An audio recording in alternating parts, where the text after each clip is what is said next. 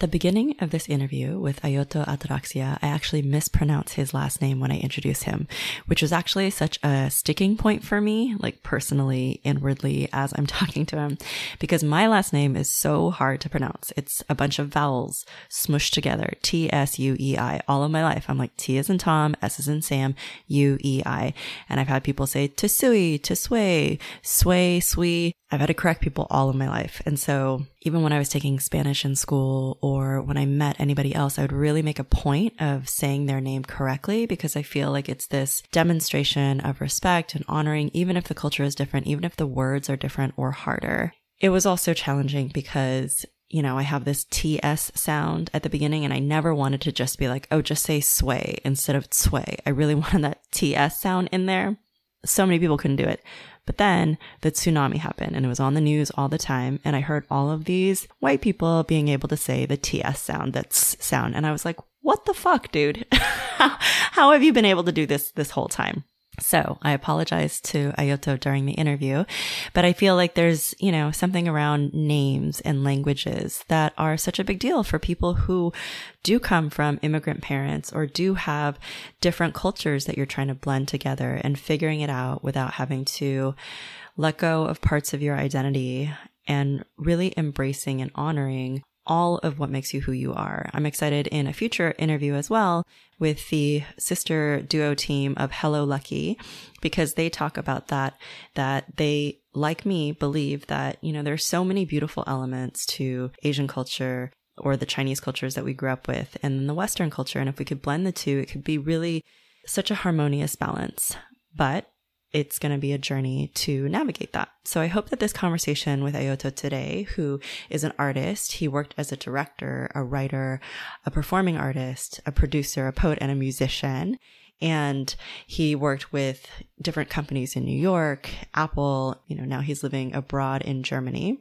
And he's the host of Asian Provocation, a podcast that brings stories of humans and their observations, all these marginal views and these queer perspectives together. So you'll hear a bit about his journey, how he is still learning how to communicate with his parents, and how he's learning how to embrace all of his identity, including exploring, you know, the queer space and what that means for him. And he's studied a lot. You can hear it in the interview of all the books that he's read, all the topics that he's dove into. This interview is probably just a smidge of a much longer conversation that he and I could have had. So if there are any questions, definitely go to the show notes and there'll be as many links as I could include. And if you'd like to hear more from him, you'll have his contact information. Or if there are guests that I have brought on throughout this time that the podcast has been around that you're very curious about, you can always go to patreon.com/fucksavingface and become a member. And I will bring those guests back on and have more frank, open, and honest discussions kind of behind the scenes. So without further ado, enjoy today's episode. I'm also here because I really believe in celebrating and honoring marginalized voices by amplifying the platform that they can have. I remember reading something about Barack Obama's administration and how the women felt like they weren't being heard. So one of the techniques that they used was for one of them to speak up and then for the other woman, a fellow colleague, to echo what that woman said and then another one to echo that. And so through the power of numbers and through that sharing and support, these voices started being more heard in what were traditionally male-dominated industries. So I hope that today's episode is an opportunity to amplify an LGBTQIA+ voice, and that, you know, it is hard. Love is hard. If you've ever been in a relationship, it can be really difficult to navigate your own emotions and somebody else's, and then to have that clear communication, which if you were raised in an Asian family, you were probably not taught how to talk about your feelings. You were probably not taught how to listen to someone else as they share their feelings and create that safe kind of space. So I hope that this conversation creates that safe space. I hope that, you know, it truly is an opportunity to see that we are all human with all different kinds of preferences. And there's so much beauty in being able to honor and celebrate our differences or our uniqueness or whatever it is that makes us us. And if you find love, however it looks for you, I honor and celebrate that. It is a remarkable thing. So I hope you enjoy today's episode.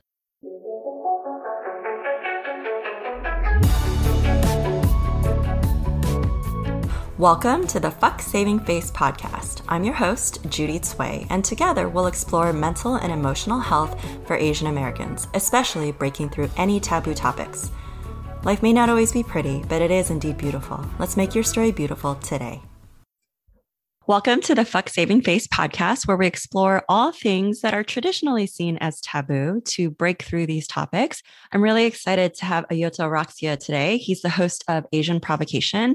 It's an incredible podcast that I'll let him put into his own words. But today we're going to cover different topics in terms of sex positivity, sex negativity, the LGBTQ plus communities and living internationally as well, and what kind of perspective that provides. So Ayoto, can you tell me a bit about yourself? How would you describe yourself? Yeah. Oh, just a small note. It's Ataraxia, but no big deal. Sorry. Ataraxia. Sorry. No worries. How do I identify myself? Did you say? Yeah. Like, what would you say is your story? Oh, that's a very big, broad question. Let's dive into. I'm a person going through life. I would just say that's as much. I used to have more labels for myself. I would say I'm an artist, or I'm a photographer, or a director. But as time goes on and so much is changing in our society and all the different backgrounds, and as a third culture kid, if you want to use that label, that a lot of that stuff started to make less sense as I continue with this journey. So I'm just a person with questions, I would say. I love that. Can you tell me about what Asian Provocation is about? How do you explain that? Yeah, I started the podcast October last year, 2020. It was several months into the lockdown. There was Black Lives Matter. There was all these issues. And I found myself unable to work because of all the lockdown movement restrictions. And I had a lot of time. And in that time and in the reflection, I've always had issues discussing Asianness and what that means and my relationship to that, because it's very complicated for me. I have several different identities. But one thing that was clear was the issue surrounding the subject of diaspora around Asianness. And so I started to ask a lot more questions there, and I wanted to speak about my investigations. And one of those things, and you probably can relate to this, Judy, but the idea of, for example, for Fuck Saving Face, it's very much this energy. I didn't dare to go into that. I was scared. And the podcast was a way for me to unravel that. And at first, the first iteration or I don't know if you had this, but to start coming up with a name for the podcast, I came up with a list, right, with all the different names, trying different things. And the previous name I had was The Invisible Other. And there's a lot there in terms of what I was feeling and understanding, otherness, and so on.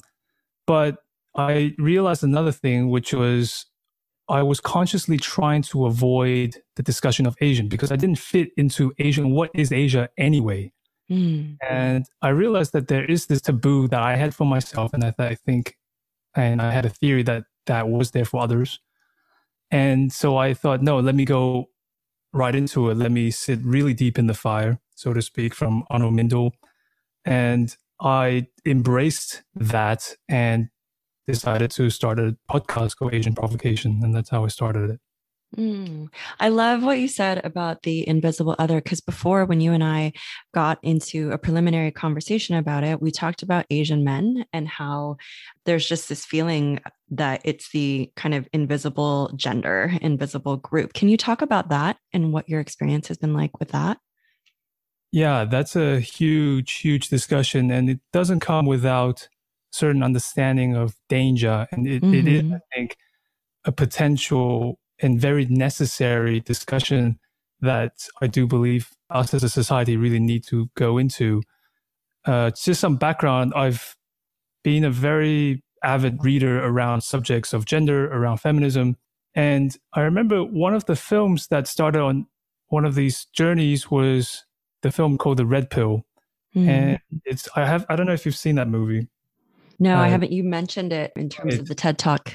Exactly, yeah. And when she was a self-professed feminist, she wanted to dig into some of these taboo subjects because there were these groups, the men's rights activists, MRAs, and they have a lot. It's a very, very taboo subject. Anyway, people can watch the movie themselves and see what they think. I'm not a men's rights activist myself. And I think what was important was that her journey to highlight that topic, she found herself in this huge backlash where she realized that there was actually so much hatred for even the discussion about the insecurities and inferiorities of men. And I realized going through that if I was really to even think about equality or feminism, that a big part was to also examine myself and my relationship with, let's say, if we want to talk about misogyny, if we want to talk about equality, that I realized I had to unpack and really look at it. And a big part of that was realizing that, and as you probably preach as well in your podcast, is about vulnerability and go through therapy and go and see all of that. Yeah. And so that uncovered a lot in terms of my own sexuality, my own racism, my own homophobia. I grew up in Australia. There's massive homophobia there. And going into that, I realized I was living in a myth. Even though I thought I was woke and I was very well read and with all these different subjects, I realized that I haven't really examined myself and I've been telling myself a lot of lies. And a big part of that was the understanding of what it means to be a man. And secondly, what it means to be an Asian man in diaspora. So that's where I started to really unpack, and it was horrifying because there was just a lot, you know. I feel like, surprisingly for me, that a lot of the feedback that I've been getting has been from Asian men who've shared, thank you so much for giving words to the experiences that I've had.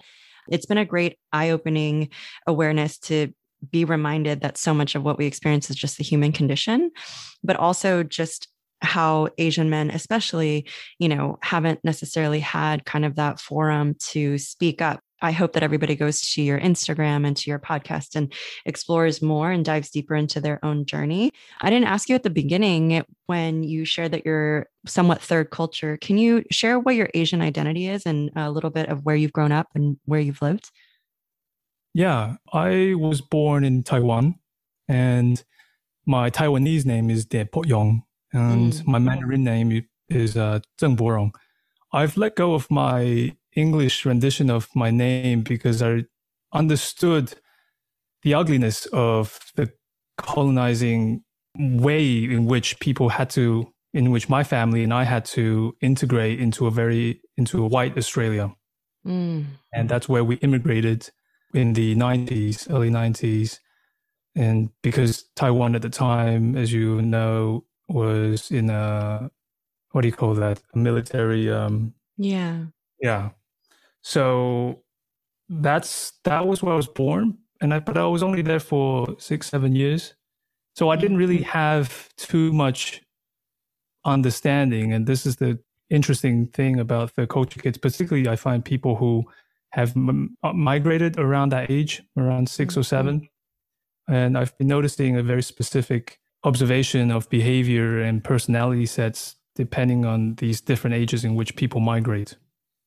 So that was where that was the age when we went to Australia. And then I grew up in Australia. I was very much integrated over time, but part of that process, I had to learn and internalize a lot of racism as a form of adaptation, as a form to be a part of a white supremacist society.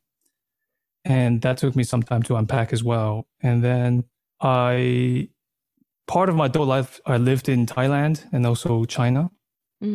And China was a really interesting thing because it was in some ways, if you will, a kind of homeland, but also not, because in Taiwanese, there's a lot of anti-China, mainland China propaganda. Yep. I lived in China as well, China and Taiwan. So I had that similar experience. Exactly. So that's pretty heavy stuff. And as an adult, I started to dig into the history of that. What does it mean? What is Taiwan? What is China? where does my family come from? What's my roots? And I started to dig into that, and I followed my own family tree and going all the way back to Zheng Senggong. I don't know if you know this man. Mm-mm. And so No. he's one of the characters of or important figures that was supposedly one of the founders of Taiwan, like I believe in the 1400s. I could be wrong. I have to double check. And what was interesting about him was to discover. So we prayed to this guy, and there's sculptures of this man and this persona.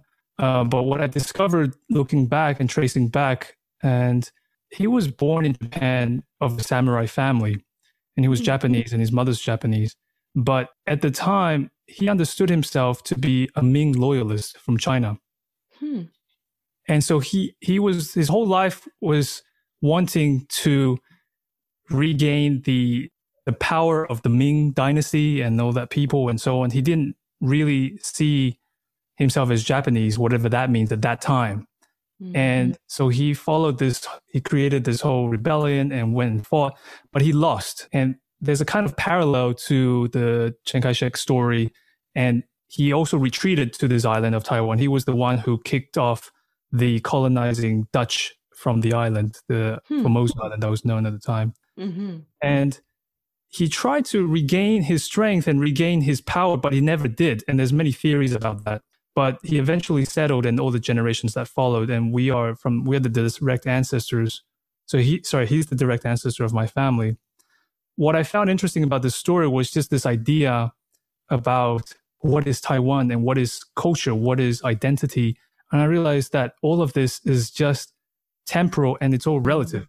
And so it seemed also absurd to be screaming out saying, hey, I'm Taiwanese, or no, I'm Chinese, or I'm this or that. So that was a big part where I decided to let go of that. And I didn't want to participate anymore. And I think a big influence was also my upbringing. I was in a Christian school, as well as a lot of heavy Buddhist philosophies in my family. So there was an understanding about, we had friends who became monks, and I remember my parents didn't really tell me that this was this other person. So one day there was this person that we knew, and then suddenly this person just became a monk, and I was too young to follow. One day they would say, "Oh, say hello to the reverend," or whatever the title is in Mandarin.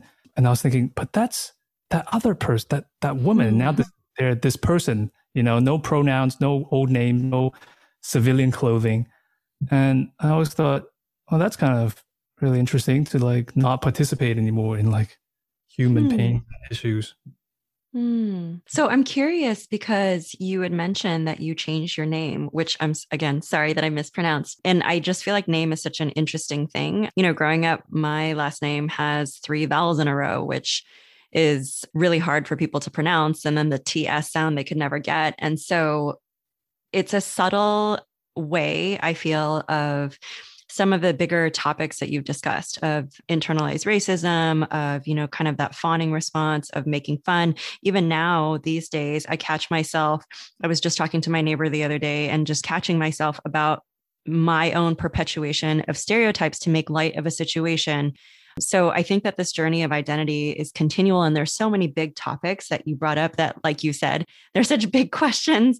We could go on for hours about it, but I'm curious about the name that you have now. How did you come to that? Yeah, names are really important, and it's not easy for people who are in the hegemon to understand why that's a big deal.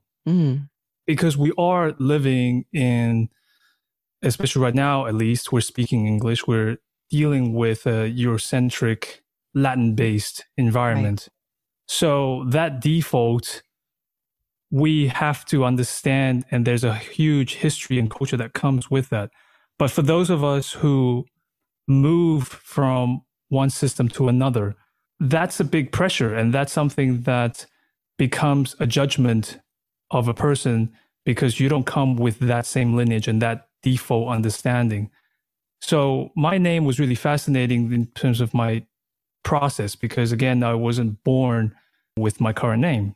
And my previous English name iteration, my dead name, was given to me and we were told during immigration that it would probably be better if you assimilated and choose an English name, a Latin name. And we flipped through a book of generic English names and came on one that sounded most like me. And we chose that. And I never felt close to that. I never felt connected to that. It has nothing to do with my Chinese name nor my Taiwanese name. And I read, when I was growing up in Australia, I was also very inspired by a lot of Aboriginal stories and cultures.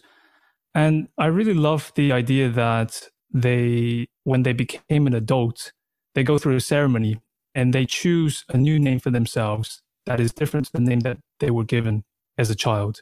And that name they would choose based on what they felt connected to for their life purpose and what they felt themselves to be. And I felt that this process to be hugely inspiring. And there's also some relation to what Malcolm X, I'm a big fan of Malcolm X and a lot of his writings. And although I don't identify as Black, I don't have a relationship with Islam, but his understanding, his journey, I can really understand his struggles.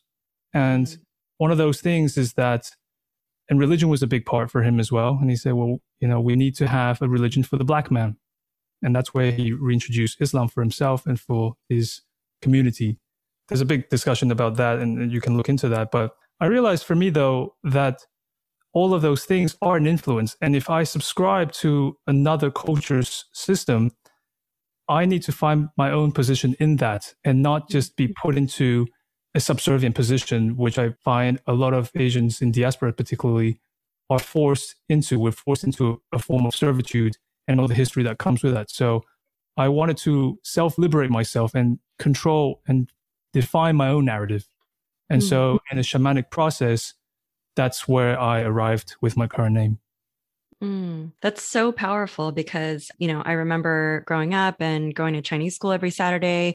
And then all of a sudden the Wade Giles system was introduced. So pinging and everything was spelled differently. And my last name would have been spelled differently. And I think what you're saying too is you're giving people permission to go through those rites of passage to find what works for them.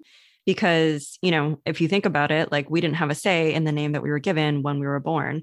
And especially if you've emigrated or, had to become, the goal potentially is to assimilate for a lot of immigrants in other cultures, that there's all this kind of bastardization or just doing whatever you can to fit in with the dominant majority. So I love that story of how you came to the name that you have. And what is the meaning of the name that you came through with the shamanic process? So Ayoto is a name, it's more of a sound. And knowing what I know about my ancestors and that journey, it's not Japanese, but it could sound Japanese for the year.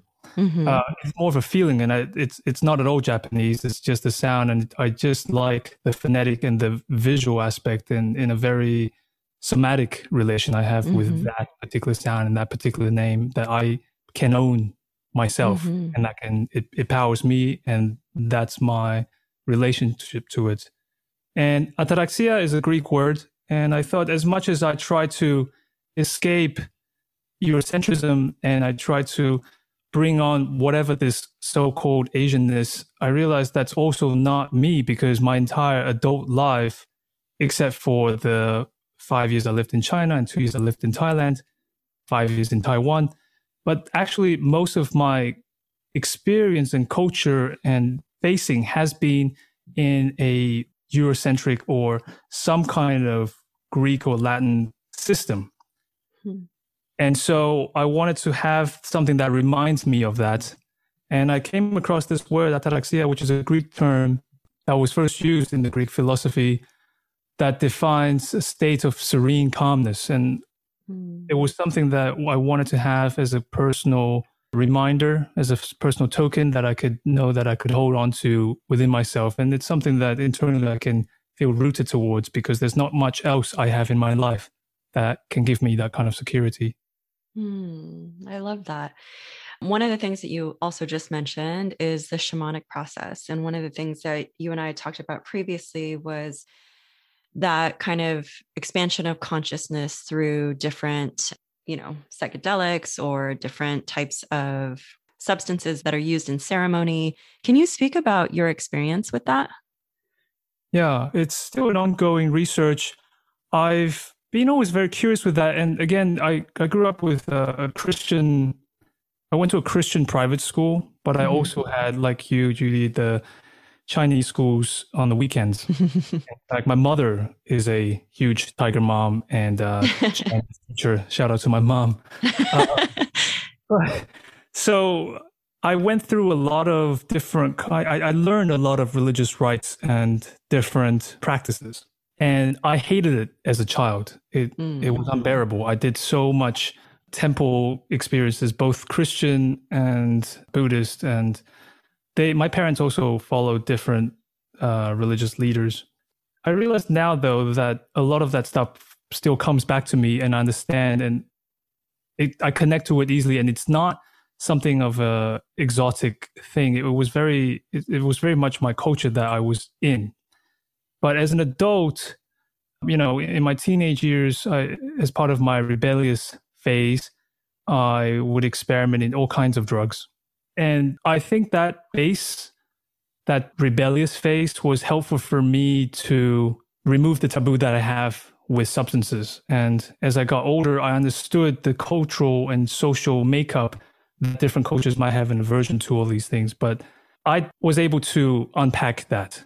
And later in life, in the last few years, actually, I started to, and now there's definitely much more access. So I would discover different people that would provide these things. And I also would read a lot about people that facilitate these journeys and how that is constructed. And again, I am by no means a shaman. I have no idea. I just read and I go through these things. But I definitely have enjoyed the benefits of these different things. I guess a big part of it is my parents are very, I don't want to condescend them by saying superstitious, but in my mind as a child, that's what it felt like, especially being in quote unquote Western or Australian society, the scientific method and so on. All of the ethnic cultural things seems to be just wow and bizarre. And what's doubly irritating is now that Orientalism has become more of a trend and capitalism is now milking a lot of these things. It just becomes another extension of capitalism. So with a lot of these learnings and with these drugs and plants and medicines, I start to realize that you can't just extract those things and go for a trip without the wisdoms of things before. Now, I guess a big part of it was like my own journey to forgive my parents, because my parents were also really wanting to share that and pass some of those knowledge, but I couldn't deal with it because it wasn't scientific in my mind. But only now I realize that there is also limitations of the scientific process. And so that's where I start to get more interested and look at the properties and look at different literature and things that's passed on by different cultures and some of their shamans. How did you find out about the shamanic experience? What was your experience with that like? I think for a lot of people, this could be completely foreign. I know it wasn't until my probably early 30s that I started even hearing about things like ayahuasca and whatnot. So can you talk a little bit about that? Yeah, it was very scary for me too. So the first, I've had experiences with, let's say, marijuana or psilocybin, but a lot of that was in a more party context or having fun or getting wasted. And over time, I would start to hear or come into contact with different people and they would provide different things. But when it came to, let's say, particularly, ayahuasca or psilocybin, some of the stories of that was horrifying for me. I thought, oh God, what is this interdimensional product or, voices? I don't want to lose my mind and all these stories. But a lot of that phobia I now understand is based on fear and ignorance.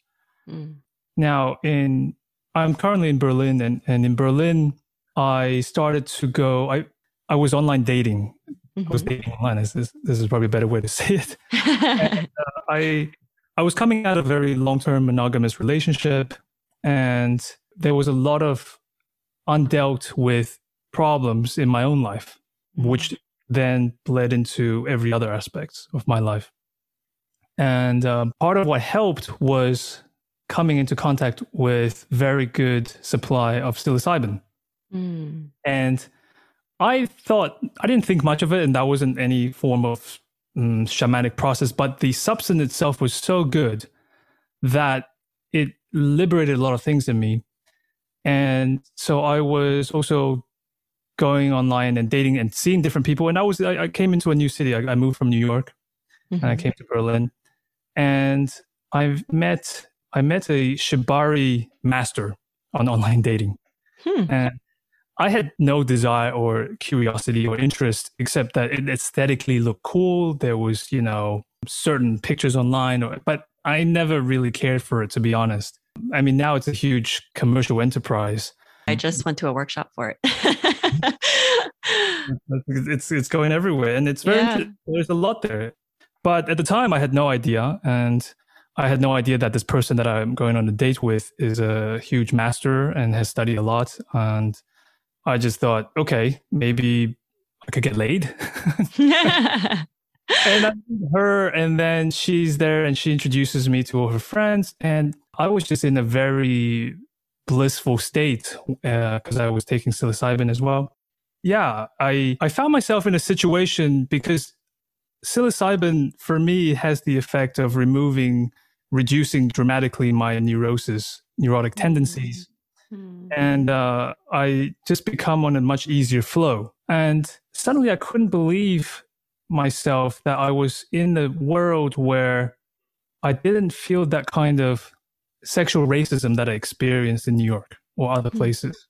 And I started to, I found another lover there. I met another lover, and I was just invited to all these things. And I was in a kind of personal sexual revolution compared to the very rigid and very limited experience that I had before.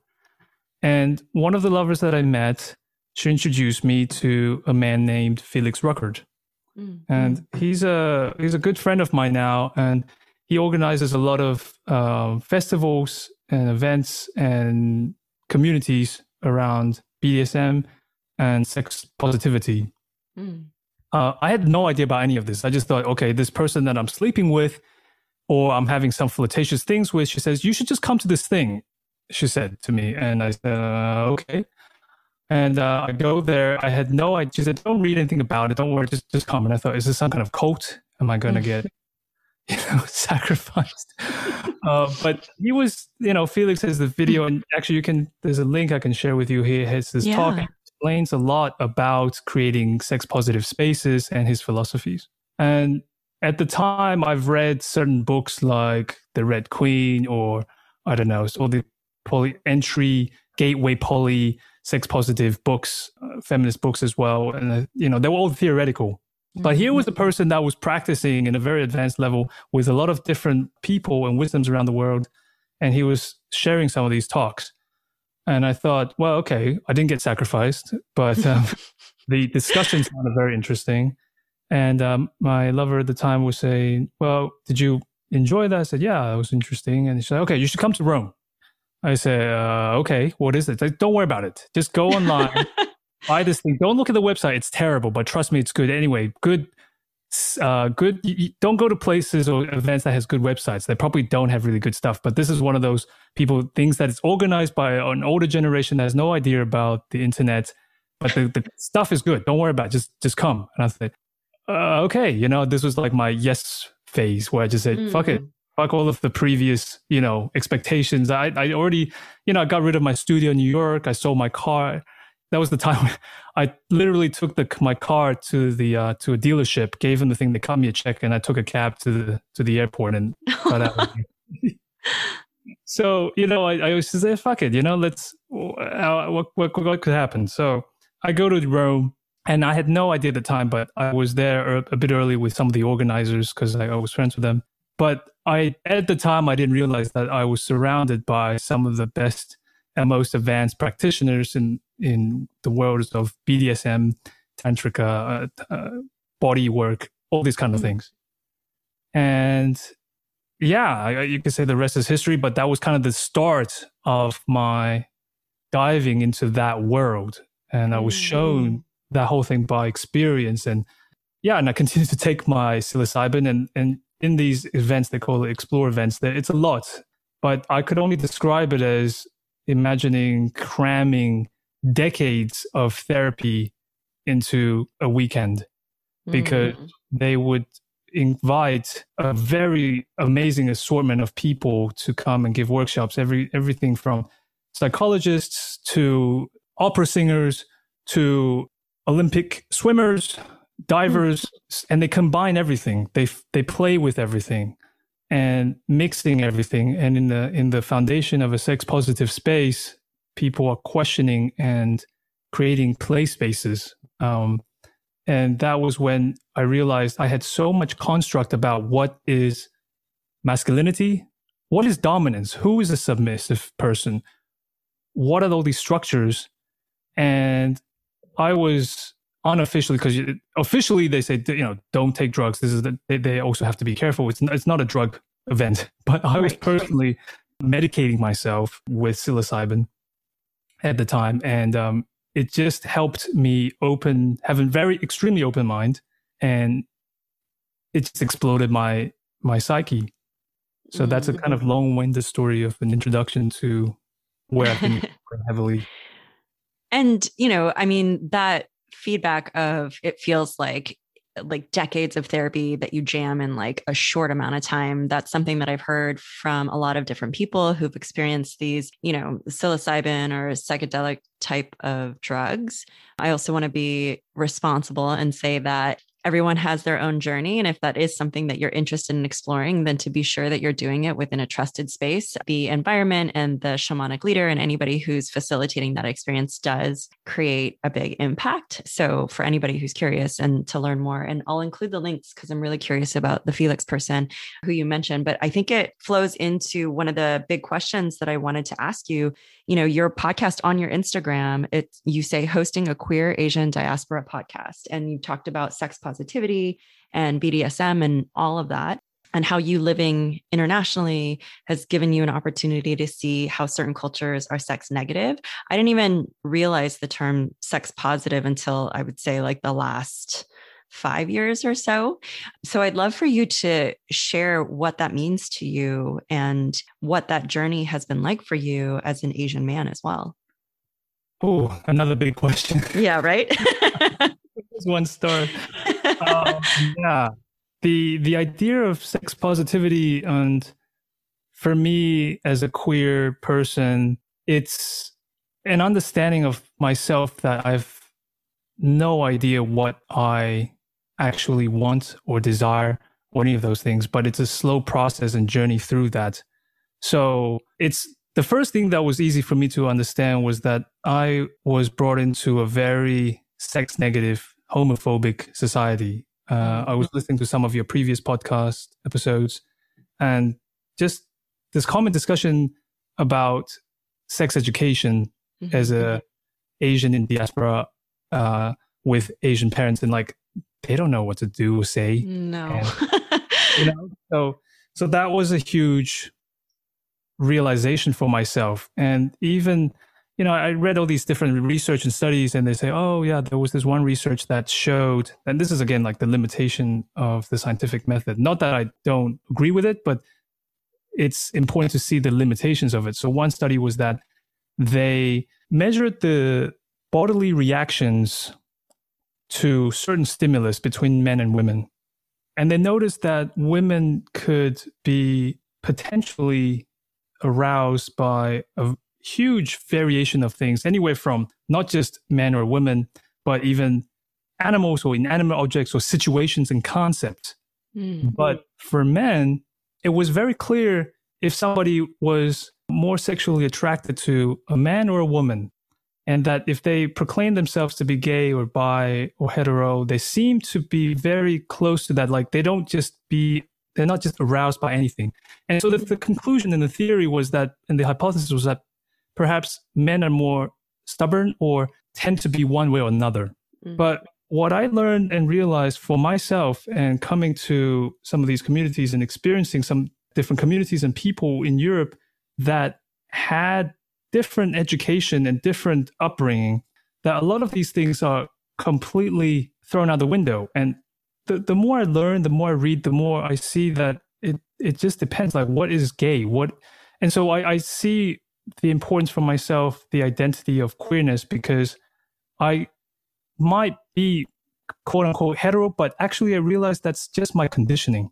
And I see so much other people that, depending on their conditioning, don't have a lot of these issues. And I think that's where the discussion about some of the questions that is uncovered by men's rights activists, that we need to start questioning what is masculinity, what is being a man, and what is homosexuality. And there's another big argument that questions the recent concept of being gay, and that it's actually a big mimicry to hetero concepts.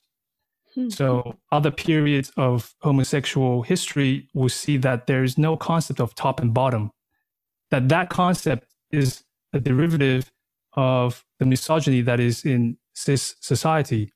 And all these other examples, right? Like the easy ones, right? Like ancient Greece, man-boy love is very common. The same in samurai history, which the Japanese nationalists would try to really hide away. That's some of the things I've been exploring and some of the guests that we've been talking about. And another thing is, if you look at history of Islam, that, for example, in the 19th century, in Constantinople, that the homosexuality was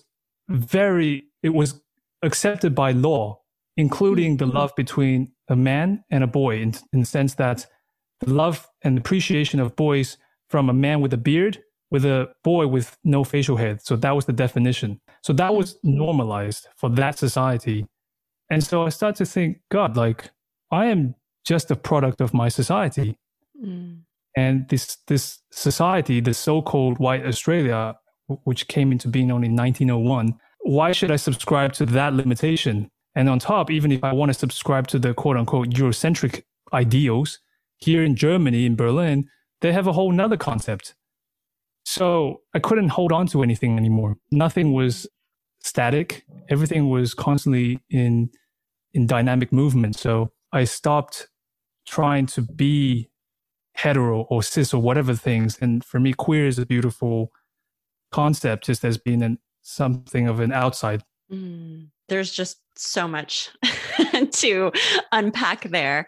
Have you had any sort of discussion with your parents about this? And I mean, I think the reason that I ask is because I imagine that for someone listening to this who is on that journey of exploration, if you were raised by tiger parents, as you and I were, that there's just such a strong impression of what's right and wrong and what's acceptable and not. And given that primal connection of that feeling of, well, if my parents don't accept me or my family of origin doesn't accept me, what does that mean? Does that mean that I'm completely abandoned? Does that mean that, I won't be able to thrive?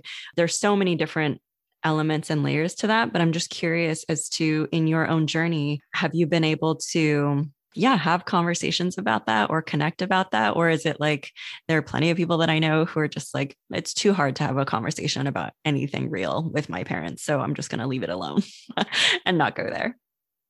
That's a huge, huge part. Yeah. The difficulty with Asian tiger parents and my own relationship with my parents has been a huge chapter. And I do think that it is a kind of corner piece of the difficulties and the journeys of which I'm going through. And I think it's a journey that requires both sides. So my own relationship with them has been very, very difficult.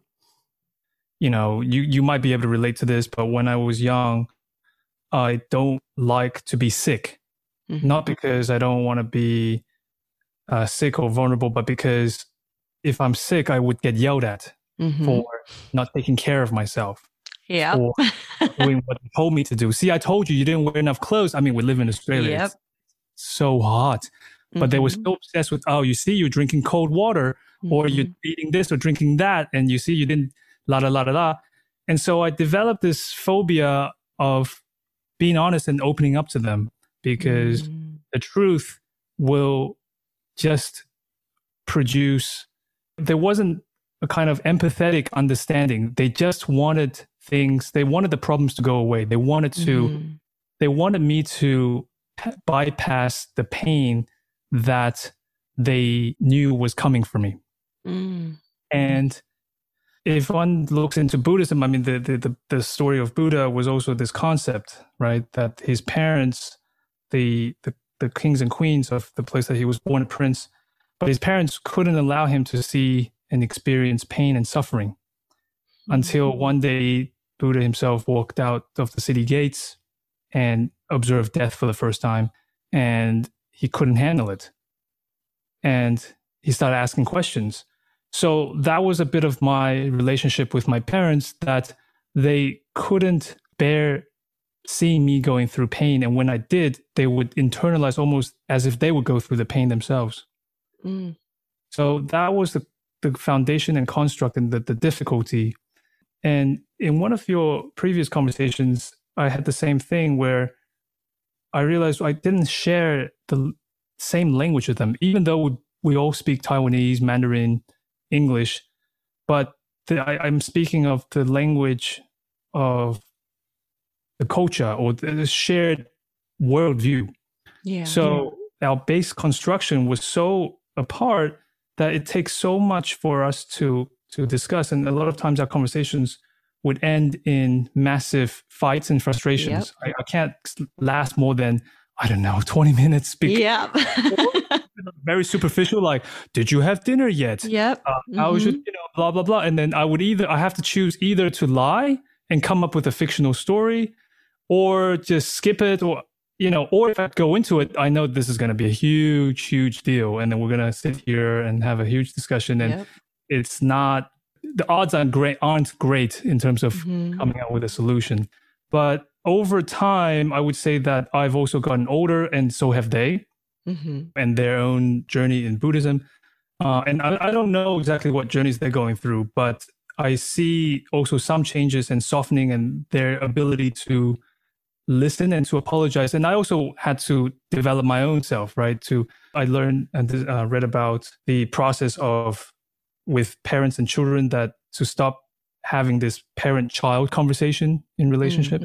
And I requested them that we start having adult-to-adult conversations. And one of those things that that you guys in the previous episode you talked about was the difficulty in trying to understand cultural differences. And I don't like that term because, again, back to my original argument, like, what is culture? These are artificial constructs that is limited to a time and place. So I don't see it as a cultural thing that, oh, you have your culture, I have my culture. What is culture? I have so many different cultures, but I do see that certain things will move us towards violence, and certain things will help us resolve things and improve our relationship and increase communication. So that was what I tried to move us towards. And then at the same time, trying to be my own therapist with my parents, I'm also a child of them and trying to have this conversation. But these are the slow steps over the years. And since starting the podcast, I think it was a very interesting experience because I had a conversation with another friend that talked about coming out to his parents. And I had a very heartwarming story that somebody shared that after they heard my podcast and episode, that they themselves, same day, came out to their parents. And I thought, oh my God, wow. Like, I haven't even gotten to that. Anything. And I said to myself that, in an semi-unconscious manner, that this project is a way for me to be able to speak to my parents indirectly and to profess and come out slowly the complexities of my life, because I can't say it in a, what do you call that, in a first person experience with them directly, but I have it all transcribed so that they could translate it, and it's all there. I mean, they might have to do a bit of work. And I do ask them, and sometimes I think I ask them to say, hey, did you listen to my podcast? And my dad said something. He said, oh, oh yeah, yeah. And he tried to shrug it off. He said, oh yeah, yeah. It's kind of complicated.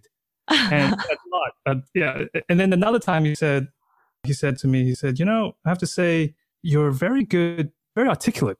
And I realized that this is like one of the few times in my life that my dad has ever given me a direct compliment, like a really honest, like, he never said like, I mean, I think he's tried with like the understanding of like, oh, Aussies do this, like, oh, I love you. And we try to have a hug and it's really weird. But this was the first time I felt really seen or heard and loved and really appreciated. And he says, I come to realize that you have so much experience and that I can't even come close to some of your experiences, what you're saying. And he didn't say I'm proud of you, but I could actually feel that kind of pride in him and that kind of closeness. So that really changed a lot in our relationship. That's remarkable. I mean, the last like 5 to 10 minutes as you've been sharing, I've just been sitting here silently nodding my head, being like, yep, that's exactly my same experience. And you articulated it so well. So I'm going to echo the compliment that your dad shared. But I think that everything that you're expressing, I mean, I've been listening to Barack Obama's book, and he says, like, as a leader who's worked with different nations, you can even see from the nation state that like the nation just wants to be seen and heard and valued. So it's like a very core, fundamental human need, which I forget who or why it came about in conversation. But when I was in my 20s, I was walking around Santa Monica with a friend, and she said, I think it's remarkable that any two people can get along, because if you think about all of the individual experiences that have created you and crafted you and your internalization or interpretation of the different experiences that you've had, even though we can have similarities, everything's so unique that two people to come together to have some sort of relationship is remarkable. And I think that in your sharing of these stories and in your experience of you becoming you and your parents becoming themselves, that it further reflects like what a beautiful kind of tapestry that is and how complicated it can be. And I don't think that there's going to be a point where we're ever going to quote unquote solve it, or we're going to clean it up. But that story that you shared about how your parents would get upset at you for getting sick, it was the exact same thing as me. I didn't tell my parents that I needed glasses for the longest time because I thought that they were going to blame me, that I was reading in the dark or whatever other reasons they told me that if I didn't listen to them, this consequence is going to happen. But I think you're being able to pinpoint that ultimately it leads to this fear of pain and, the boundarylessness with which I think a lot of Asian parents have with their children. We weren't allowed to close the door. We weren't allowed to lock the door, and everything was like shared so openly in very often inappropriate ways.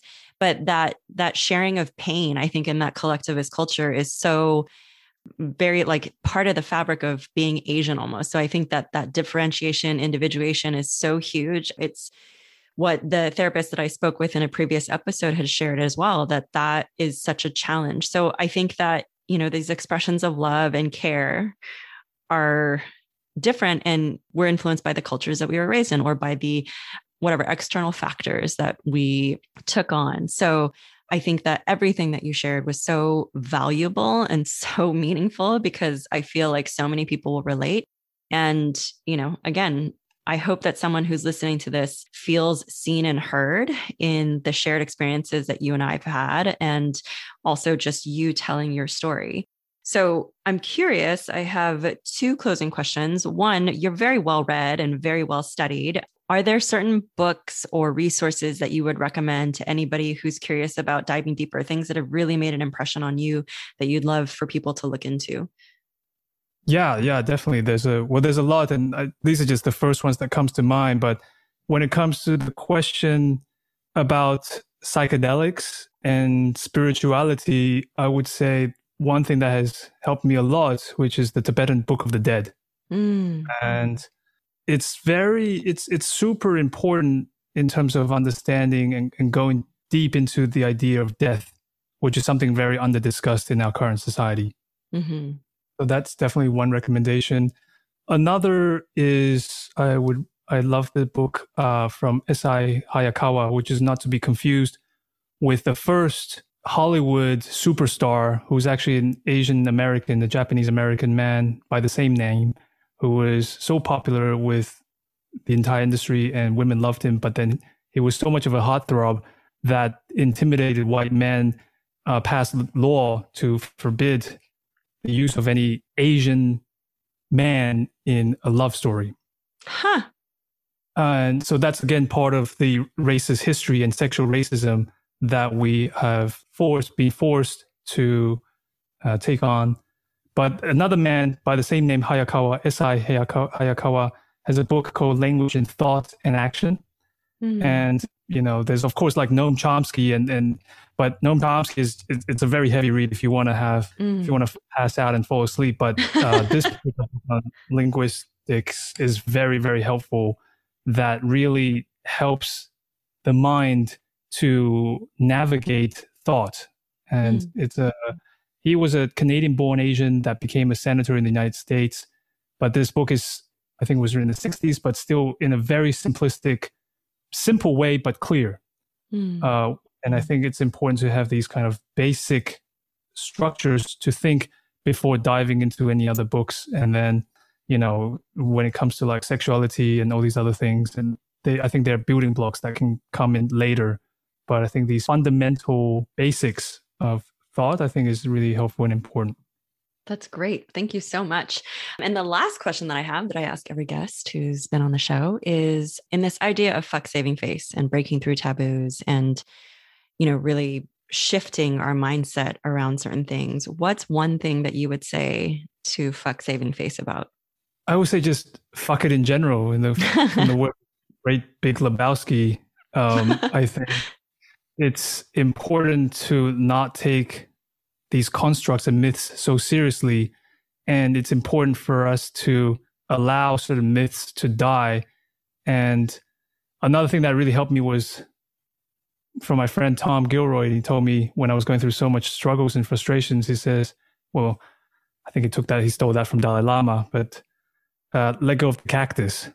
And that was something that changed my life so much. And I think that's very much in the view of fuck saving face, is that he keeps reminding me, you're already in pain.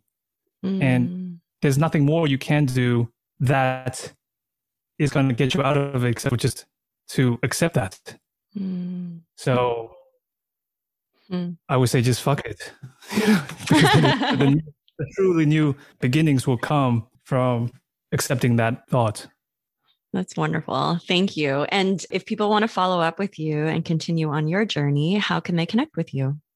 You can find me on Asian Provocation. It's available on all podcast catchers. You can search for Asian Provocation on Instagram or Twitter, and you can drop me a line there. I'd love to hear from more people and open for new journeys, and people, whatever they're into, also loving a new conversation.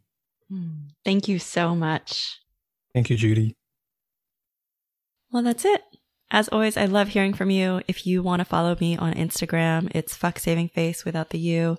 And if you have any thoughts, any comments, any questions or concerns, I often ask this about the people closest in my life. Do you have any, questions, comments, concerns, any feedback? Like I'm a little, feedback box like in Ted Lasso that Nate the Great designed. Also, if you were one of my friends right now, you would have heard me talk about Ted Lasso because I'm obsessed with that show. I love how feel good it is.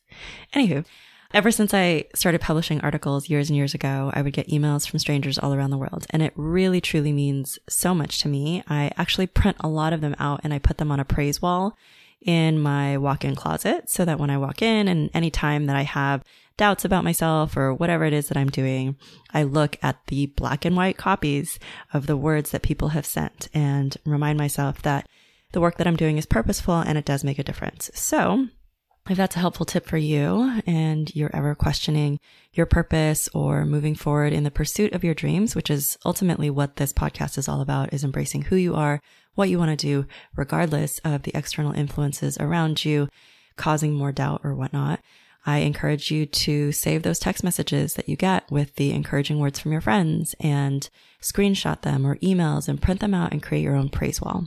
See you in the next episode for our mindfulness practice. Thank you so much for listening to today's episode. If you liked what you heard and know someone in your life who might also benefit from hearing this episode, please feel free to share it with them. Also, if you'd like to support our show, you can make a one-time donation at fucksavingface.com Or you can make a recurring donation at patreon.com/fucksavingface. That's fuck without the U. Subscribe today to stay tuned for all future episodes.